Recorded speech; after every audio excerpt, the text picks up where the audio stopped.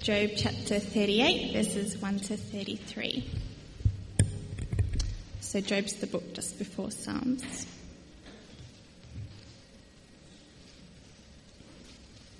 So Job chapter 38, starting from verse 1. Then the Lord answered Job out of the storm. He said, "Who is this that darkens my counsel with words without knowledge? Brace yourself like a man. I will question you, and you shall answer me. Where were you when I laid the earth's foundations? Tell me if you understand. Who marked off its dimensions? Surely you know. Who stretched a measuring line across it? On what were its footings set? Or who laid its cornerstone, while the morning stars sang together and all the angels shouted for joy? Who shut up the sea behind doors when it burst forth from the womb? When I made the clouds its garment and wrapped it in thick darkness, when I fixed limits for it and set its doors and bars in place, when I said, 'This far you may come and no farther. Here is where your proud waves halt.' Have you ever given orders to the morning or shown the dawn its place, that it might take the earth by the edges and shake the wicked out of it? The earth takes shape like clay under a seal. Its features stand out like those of a garment. The wicked are denied their light, and their upraised arm is broken. Have you journeyed to the springs of the sea, or walked in the recesses of the deep? Have the gates of death been shown to you? Have you seen the gates of the shadow of death? Have you comprehended the vast expanses of the earth? Tell me if you know all this. What is the way to the abode of light, and where does darkness reside? Can you take them to their places? Do you know the paths to their dwellings? Surely you know, for you are already born. You have lived so many years. Have you entered the storehouses of the snow, or seen the storehouses of the hail, which are reserved for times of trouble, for days of war and battle? What is the way to the place where the lightning is dispersed, or the place where the east wind is scattered over the earth? Who cuts a channel for the torrents of rain, and a path for the thunderstorm, to water a land where no man lives, a desert with no one in it, to satisfy a desolate wasteland and make it sprout with grass? Does the rain have a father, who fathers the drop of dew? From whose womb comes the ice? Who gives birth to the frost from the heavens, when the waters become hard as stone and the surface of the deep is frozen? Can you bind the beautiful Pleiades? Can you loose the cords of Orion? Can you bring forth the constellations in their seasons, or lead out the bear with its cubs? Do you know the laws of the heavens? Can you set up God's dominion over the earth?" This is the end of the reading. Let's pray and commit the... So our second reading for tonight is from Colossians chapter 1, verse 15 to 23. And I have page 1142 of the Pew Bible. The Supremacy of Christ. He is the image of the invisible God, the firstborn over all creation. For by him all things were created, things in heaven and on earth, visible and invisible, whether thrones or powers or rulers or authorities. All things were created by him and for him. He is before all things, and in him all things hold together. And he is the head of the body, the church. He is the beginning and the firstborn from among the dead, so that in everything he might have the supremacy. For God was pleased to have all the fullness dwell in him, and through him to reconcile to himself all things, whether things on earth or things in heaven, by making peace through his blood shed on the cross. Once you were alienated from God, and were enemies in your minds because of your evil behaviour. But now he has reconciled you by Christ's physical body through death, to present you holy in his sight, without blemish and free from accusation. If you continue in your faith, established and firm, not moved from the hope held out in the gospel. This is the gospel that you heard, and that has been proclaimed to every creature under heaven, and of which I, Paul, have become a servant. Thanks be to God. Well, friends, I thought it would be a good idea just to take 20 seconds out, move around, welcome each other, and I'll just get ready and set up.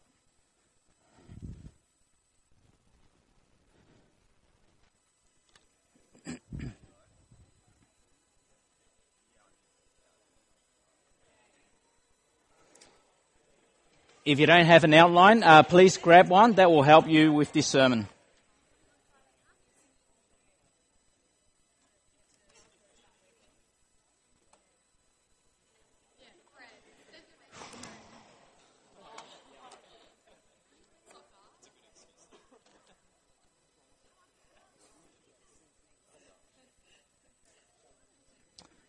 Well, friends, let's have a look at this passage.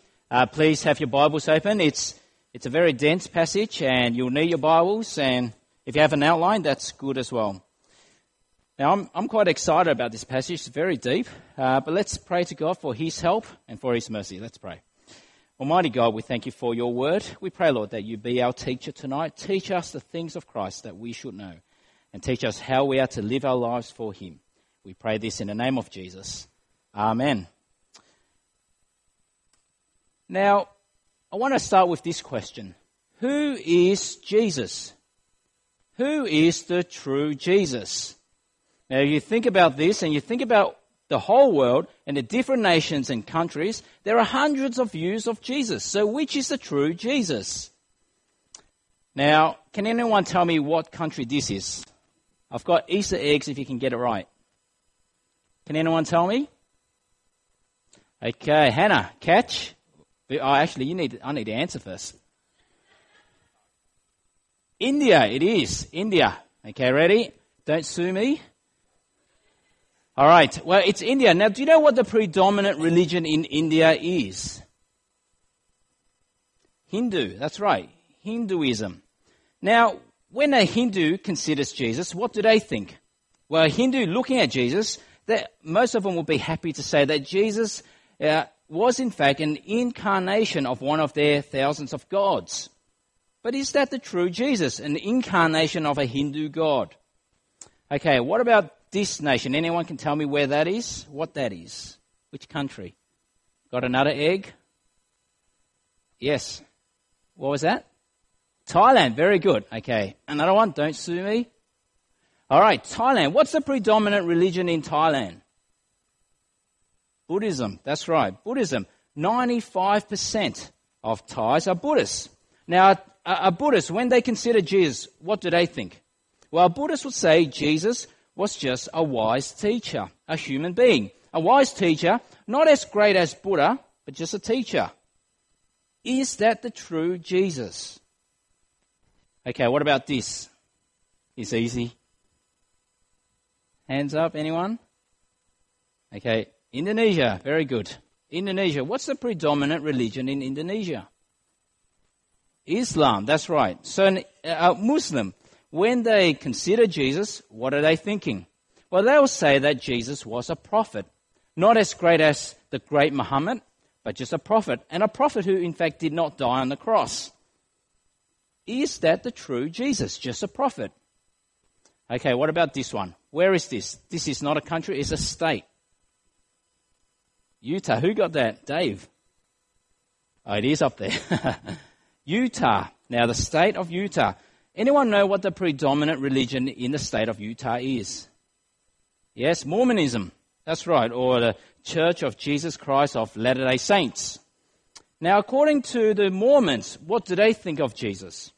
Well, they would say that God the Father, had many spiritual wives. And God the Father, with these spirit wives, had Jesus. Jesus was born. He is the firstborn of many offspring. And so Jesus had a beginning. He was born at some stage. He's not eternal. And Jesus was not always God. He became God. Is that the true Jesus? So that's their temple in Salt Lake City. Okay, now what about this one? Now, if you get this one, you get the big egg. It's not a country, it's not a state, it's in fact a city. What was that? No, not the Vatican. Anyone know? Come on, big egg. big egg. Okay, let me give you a clue. It's in the United States. No, not Jonestown. It's a big city. Yes, what was that? New York. So that's just Brooklyn of New York. Now, Brooklyn of New York, not after the predominant religion, but do you recognize this building? Anyway, yes, it's the JWs. That's their headquarters, the international headquarters, the Watchtower Society. Now, Jehovah's Witnesses, when they consider Jesus, what do they say? What do they say about Jesus? Well, they would say something similar to the Mormons. They would say that Jesus is not in fact eternal. He had a beginning. He was made, created at some stage. And they would say that he's the Archangel Michael, that he's an angel and he became a man. There are 5 views there on Jesus. Are any of those the true Jesus? Now, if you consider this and consider the rest of the world and even amongst us, I'm sure there are hundreds of views of Jesus. Hundreds of views of Jesus. And I'm even sure, I would even say that amongst us, there are different views of who Jesus is. To some of us, Jesus might be a genie. I pray to Jesus and he answers my prayers because he's my genie. To some of us, Jesus is the boyfriend Jesus. I sing about Jesus being the lover of my soul. I sing songs about how much I love Jesus and how much I want to touch him. And I sing it 20 times. To some of us, maybe Jesus is the boyfriend Jesus. Or to some of us, Jesus is the superstar Jesus. Jesus Christ superstar who sings rock songs. Or to some of us, maybe Jesus is just the baby Jesus. The little soft baby Jesus, nice to cuddle in the arms of Mary. That's my Jesus. Or my Jesus might be the one who hangs on the cross, crucified, and stays there for 2,000 years. That's my Jesus, the one to be pitied. Who is Jesus? Who is the true Jesus? And I wonder whether our views of Jesus are any of those. I wonder how many of us, in fact, have quite a small view of Jesus. And I wonder how many of us, in fact, have a distorted view of the true Jesus. But today what we'll be doing is we'll be working through this passage, the book of Colossians, these few verses, and we come to what I think is the deepest, the richest few verses about the person of Jesus and what he has done. Now, I suspect that for many of us, as we consider this, my hope is that our view of Jesus will be enlarged, expanded, so that it might align with this passage, that we won't walk away with a little tiny Jesus.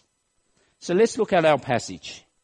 Now, in this passage, Paul is making a big claim. He's saying that Jesus is supreme over all creation. That is, he's preeminent, he's most important over all creation.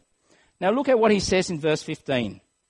He begins by saying, Jesus is the image of the invisible God. The image of the invisible God. Now, the word image is the word icon. So he's saying Jesus is the icon of the invisible God.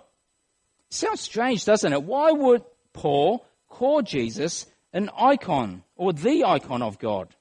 We see what Paul was doing here. This was a church he was writing to, and he's making a profound statement to them. Now, this church in Colossae, they were made of 2 groups of people. They were made of people who were Jews who became Christians. And they were also made of people who were pagans or Gentiles who became Christians. Now, there's these 2 groups of people. Now, they often get along, but often they won't get along together. Now, Paul was making a profound statement to this group about the person of Jesus. You see, the Jewish person, they knew the invisible God. They knew about the invisible God because the God of the Old Testament is invisible. And so they were, in fact, quite proud of that. Where they live in Palestine, they were proud that their God was invisible, whereas all their neighboring nations, they worship physical, visible gods, gods of stone or wood. But Israel, they knew the invisible God, the one who was far above all heaven and earth. But you see, for the Gentiles, their gods were all physical. The gods made out of stone, of wood, statues, that was their God. And so when Gentiles became Christians, to think of God as being visible, as an image, that would make sense to them. Now, do you see what Paul was doing here? He actually puts it together. He puts it together, the invisible with the visible. He's saying to the Jewish Christians, you know your God, the invisible God? Well, he's in fact become visible. He's actually become visible in the person of Jesus. He has stepped foot into this world. He has died. He has came back to life, and now he's raised back up in heaven again. So you Jewish people, you're invisible God. Well, he has become visible.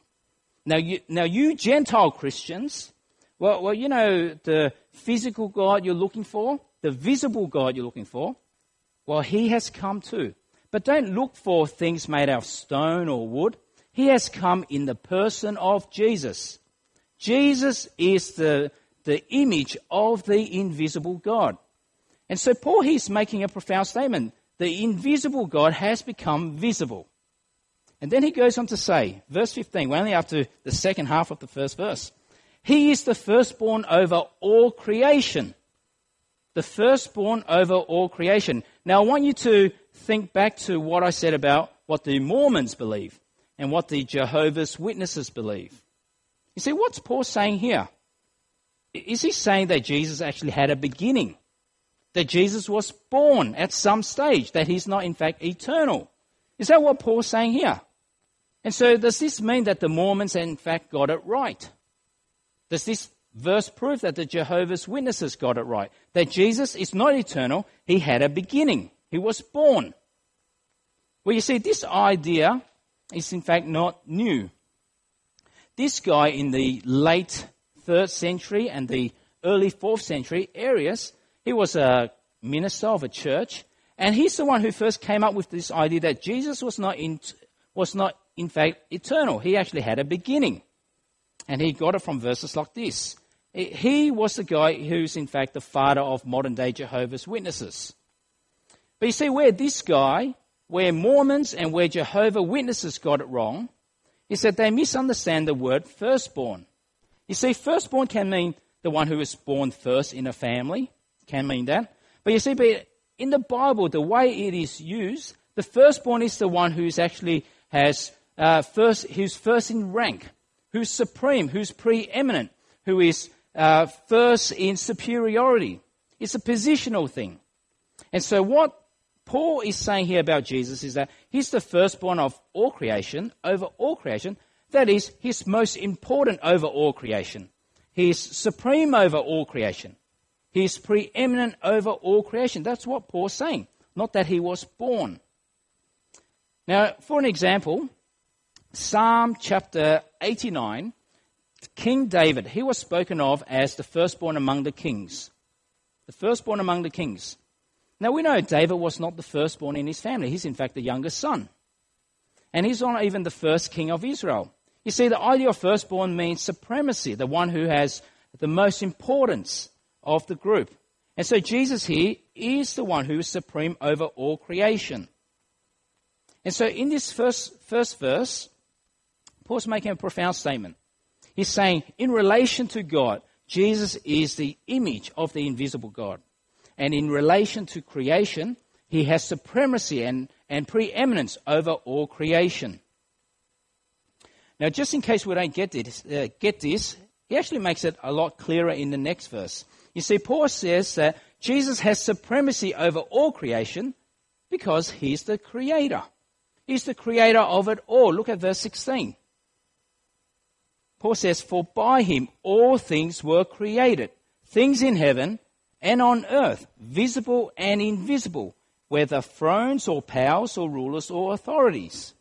You see what Paul's saying there? He's saying there is nothing at all in all of existence that did not come about apart from the will of Jesus.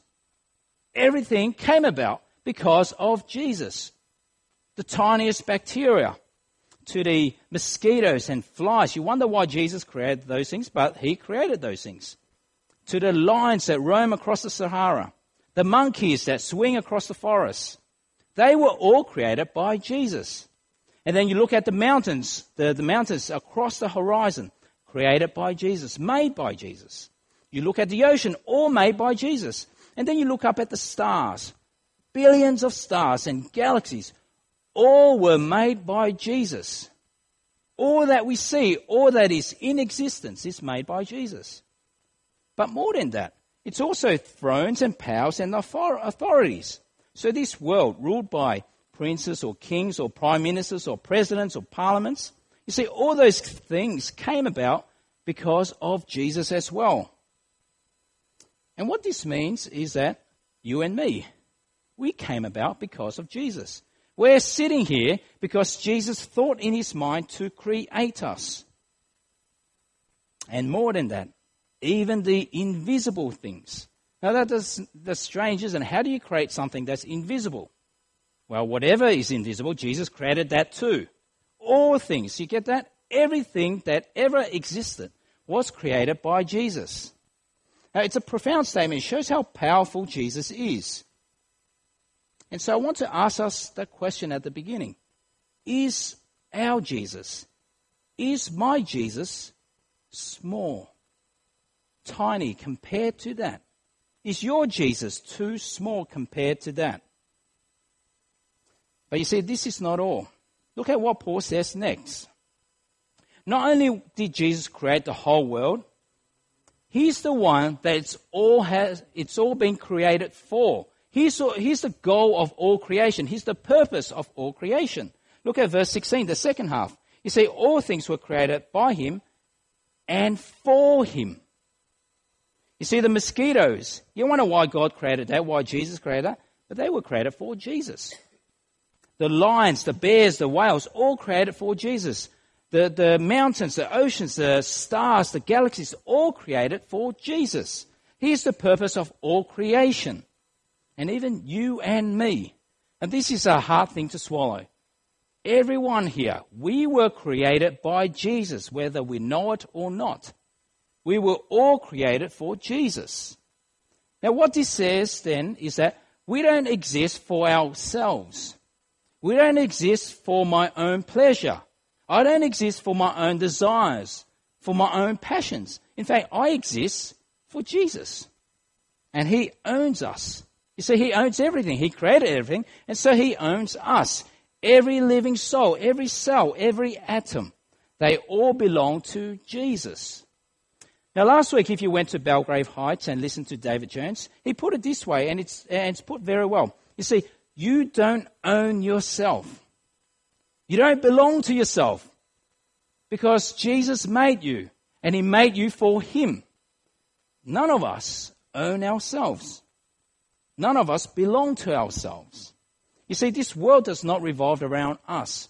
In fact, it revolves around Jesus. He is the center, the focal point of all creation. You see how big and massive these verses are.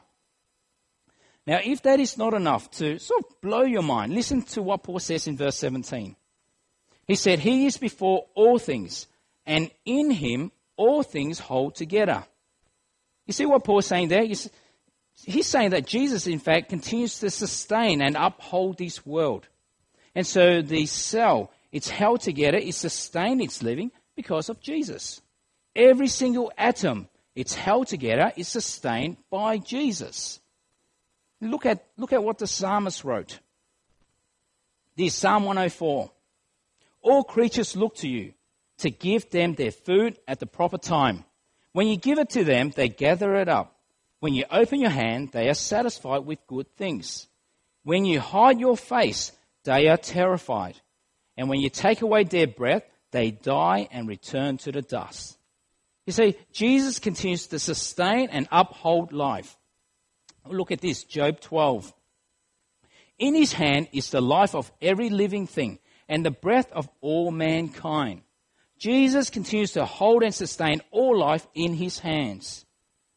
So get this, the next time you take a breath of air, of oxygen, which is probably now, you're doing that because of Jesus. He's sustaining you, he's giving you life. You see how massive, how powerful he is.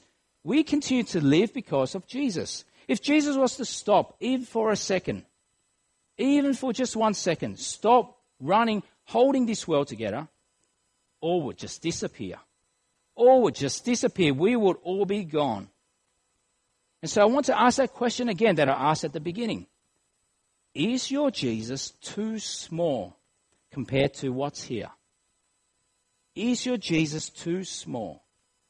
You see, Jesus has supremacy over all creation because he's the creator. He continues to sustain it. And all creation was made for him. But you see, that's not all we see here. You see, this world, this creation is not all there is to God's plan. It doesn't end here. Because the Bible speaks of this world, in fact, passing away. It's passing away. Now, I used this illustration 2 weeks ago, and it's a good one, so I'll use it again. Just imagine this string. It goes on forever. It's long, but just imagine it goes on forever. There's no end on that side. And just say that that string represents eternity. Okay, it represents eternity. It keeps on going, going, going. Our life here on earth, our life in this creation, in this world, it's represented by that much. So that might be 70 years, 80 years, 90 years. Now, the Bible is saying all in this creation is in fact passing away. God has his mind on the new creation, the things that will last for all eternity. And I want to say that that is actually quite confronting, isn't it? That all our efforts, all my efforts and decisions are placed in this, just this much of my life. All my efforts and energy are placed into the thing, into the bit that is passing away. But you see, God always looked beyond this creation towards the new creation, which will last, which will go on for all eternity. And so this new creation that our passage will look at and talk about is talking about talking about heaven. It's talking about heaven, which will go on forever and ever. And over this new creation, Jesus is supreme over that as well. Over this world, Jesus is supreme. He's preeminent. Over the new one, he is supreme as well. And we see this in verse 18. Have a look at verse 18. He is the head of the body, the church. He is the beginning and the firstborn from among the dead, so that in everything he might have the supremacy. You see, this is looking forward to the new creation. And when this new creation comes about, Jesus won't be creating a new bunch of people for this new creation. That's not what's going to be happening.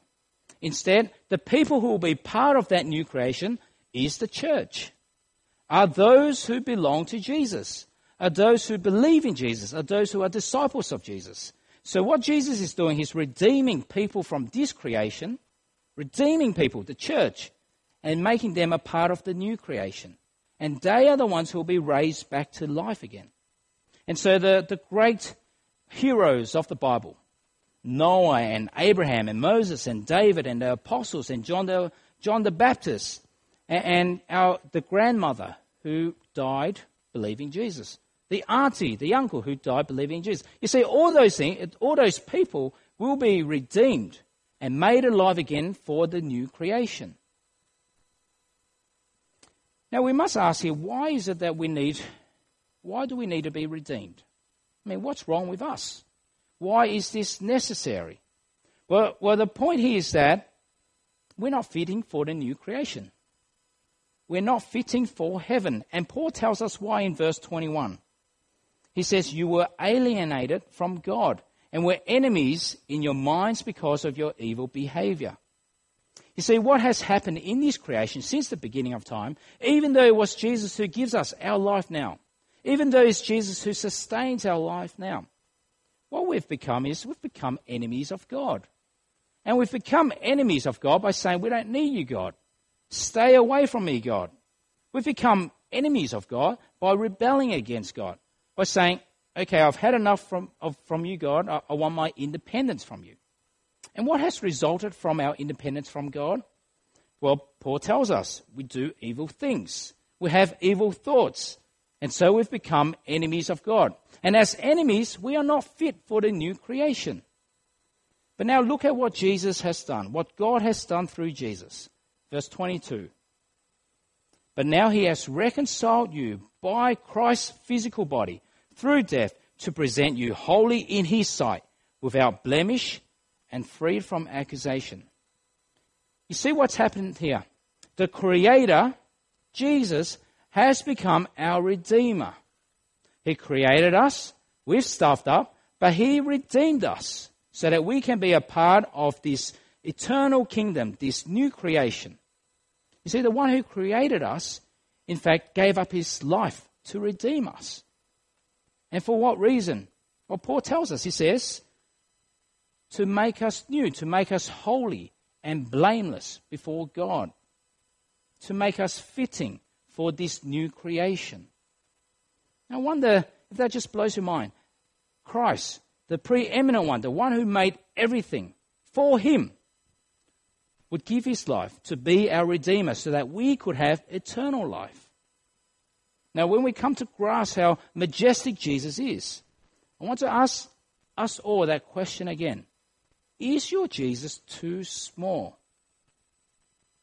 Or has your Jesus been expanded and enlarged so that it aligns with what we see here in Colossians? So now, what for us? What is all this for us? What now for us? Well, I want to say this. Don't waste your life. If Jesus is who He is, if this is the true Jesus, and not those 5 we talked about at the beginning, if this is the true Jesus, who is the creator of all, the sustainer of all, and the one for all things were made for, if that's the true Jesus, don't waste your life. We need to go to Him for life itself. We need to go to Him for the meaning of life. He is the source of life. He is the one we need to go to. And we need to remember here, we don't own ourselves. You don't own yourselves. You were made for Jesus. We were all made for Jesus, and so we can't go on living and thinking as though Jesus doesn't exist. We can't go on living and thinking and just ignoring Jesus. Don't worry about Jesus. We'll leave Him for another day. If He's the center of all creation, we can't do that to Him. We can't go on living as though Jesus was just an ordinary man, or just a prophet, or my boyfriend Jesus, or the genie Jesus. We can't go on living with any lesser view of who Jesus really is. And so if we are made for Him, we don't waste our life by living for ourselves. We don't waste our lives by living for ourselves. If we live for ourselves, we've become an enemy of God. We've become an enemy of God. But how then do we live for Christ? Well, look at verse 23, our last verse. Paul says, if you continue in your faith, established and firm, not moved from the hope held out in the gospel. This is the gospel that you heard, and that has been proclaimed to every creature under heaven, and of which I, Paul, have become a servant. You see, we live for Christ by continuing in faith, continuing in trusting Him, continuing depending on Him, because He is the source of all life. He's the center of all creation. And we hold on to the hope that is offered by the gospel. We hold on to the hope of eternal life, of the new creation. And just like Paul, we don't waste our life if we live for Christ. And we live for Christ by becoming a servant of the gospel, just like Paul. You see, Paul became a servant of the gospel. This is not talking about being a minister or missionary. It's about living for the sake of Christ. And so we proclaim, we share the gospel.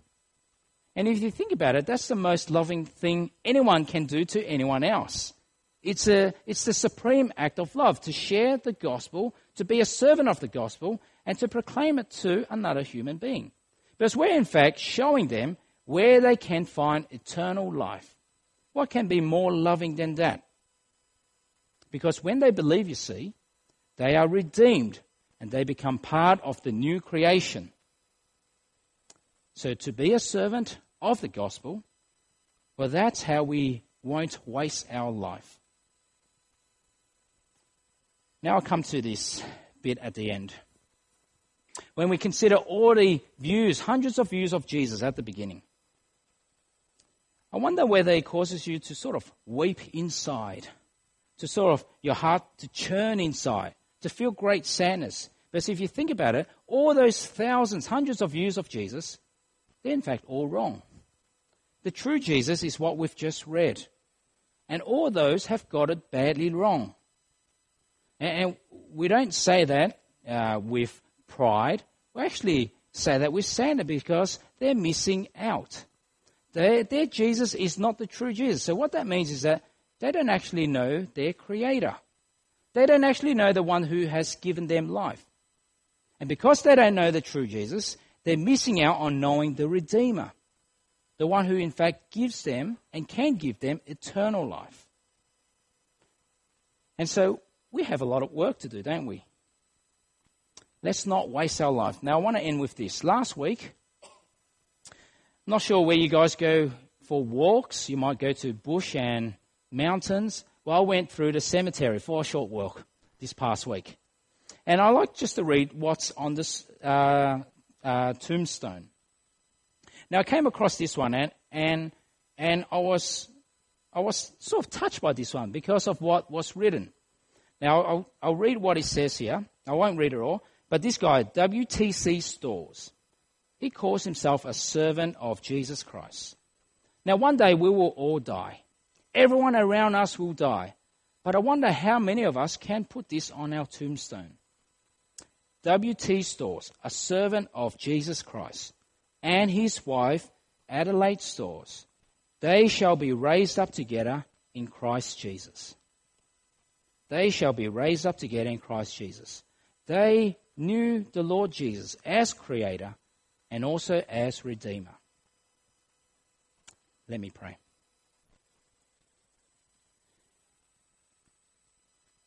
Heavenly Father, we thank you for the Lord Jesus, for teaching us who he really is.